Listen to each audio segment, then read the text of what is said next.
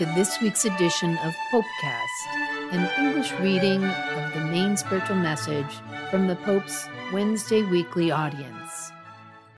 Pope Francis, June 8th, 2022, Catechesis on Old Age. Dear brothers and sisters, good morning. Among the most relevant elderly characters in the Gospels is Nicodemus, one of the Jewish leaders who, wanting to know Jesus, went to him at night, although in secret. Cross-reference John 3, 1-21. In the conversation between Jesus and Nicodemus, the core of Jesus' revelation and his redemptive mission emerge when he says, "For God so loved the world that he gave his only Son, that whoever believes in him should not perish but have eternal life." Jesus says to Nicodemus that to see the kingdom of God, one needs to be born again from above. This does not mean starting over from birth, of repeating our coming into the world, hoping that a new reincarnation will open up the chance of having a better life. Repeating that makes no sense. It would, rather, empty all meaning out of the life we've lived, erasing it as if it were a failed experiment, a value that has expired, a wasted void. No, that's not what this is. This being born again that Jesus speaks of, it is something else. This life is precious in God's eyes. It identifies us as beings who are loved tenderly by God. This birth from above that allows us to enter the kingdom of God is a generation in the Spirit, a passage through the waters toward the promised land of a creation reconciled with the love of God. It is a rebirth from above with the grace of God. It is not being reborn physically another time. Nicodemus misunderstands this birth and calls it into question, using old age as evidence of its impossibility. Human beings inevitably get old. The dream of an eternal youth permanently retreats. Culmination is the destiny of any birth in time. How can anyone imagine a destination that takes the form of birth? This is how Nicodemus thinks, and he cannot find a way to understand Jesus' words. What exactly is this rebirth? Nicodemus' objection is very instructive for us. We can, in fact, turn it upside down in the light of Jesus' word, with the discovery of a mission proper to old age. Indeed, being old is not only not an obstacle to being born from above that Jesus speaks of, but it becomes the opportune time to illuminate it, dissociating it from being equated with lost hope. Our epoch and our culture, which demonstrates a worrisome tendency to consider the birth of a child as the simple matter of the production and biological reproduction of the human being, cultivate the myth of eternal youth as the desperate obsession with an incorruptible body. Why is old age not appreciated in so many ways? Because it bears the undeniable evidence of the end of this myth. That makes us want to return to our mother's womb, always to return with a young body. Technology is fascinated by this myth in every way. While awaiting the defeat of death, we can keep the body alive with medicine and cosmetics, which slow down, hide, erase old age. Naturally, well-being is one thing. The myth that feeds it is another. There's no denying, however, that the confusion between the two is creating a certain mental confusion in us. To confuse well-being with feeding the myth of eternal youth. Everything is done to always have this youth. So much makeup, so many surgical interventions to appear young.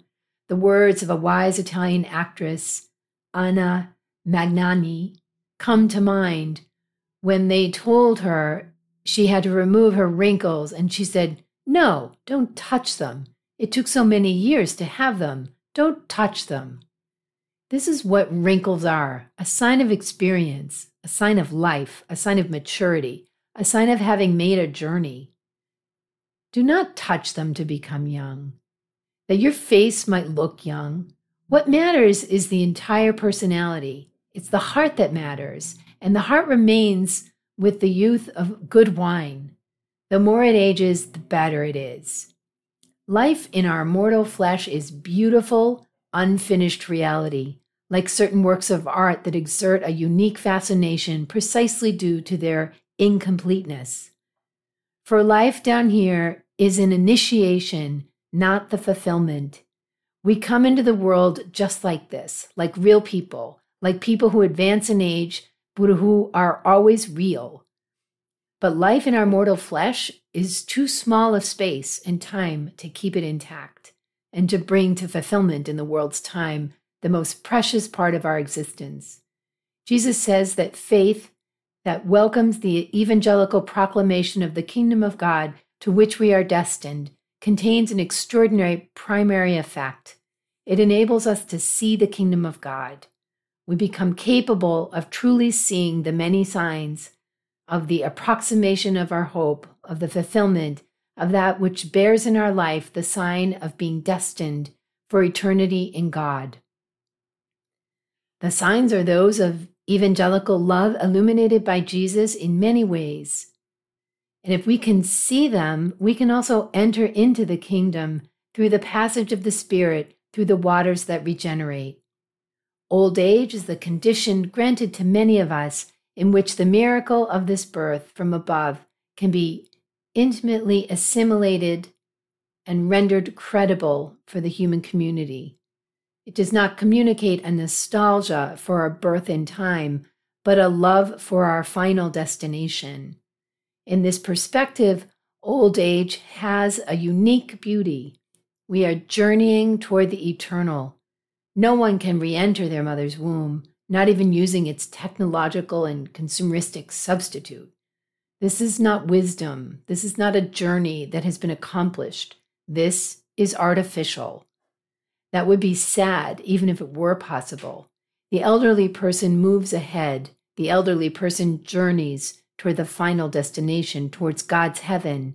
The elderly person journeys with the wisdom of lived experience. Old age, therefore, is a special time of dissociating the future from the technocratic illusion of a biological and robotic survival, especially because it opens one to the tenderness of the creative and generative womb of God. I would like to emphasize this word here, the tenderness of the elderly. Watch how a grandfather or a grandmother look at their grandchildren, how they embrace their grandchildren. That tenderness, free of any human distress, that has conquered the trials of life and is able to give love freely, the loving nearness of one person to others.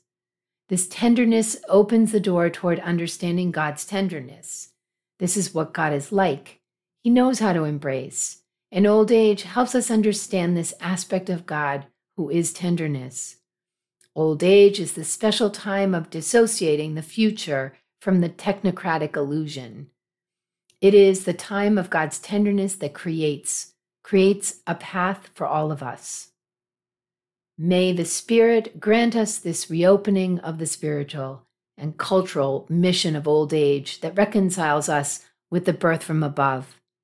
When we think of old age like this, we can say, why has this throwaway culture decided to throw out the elderly, considering them useless? The elderly are the messengers of the future. The elderly are the messengers of tenderness. The elderly are the messengers of the wisdom of lived experience. Let us move forward and watch the elderly.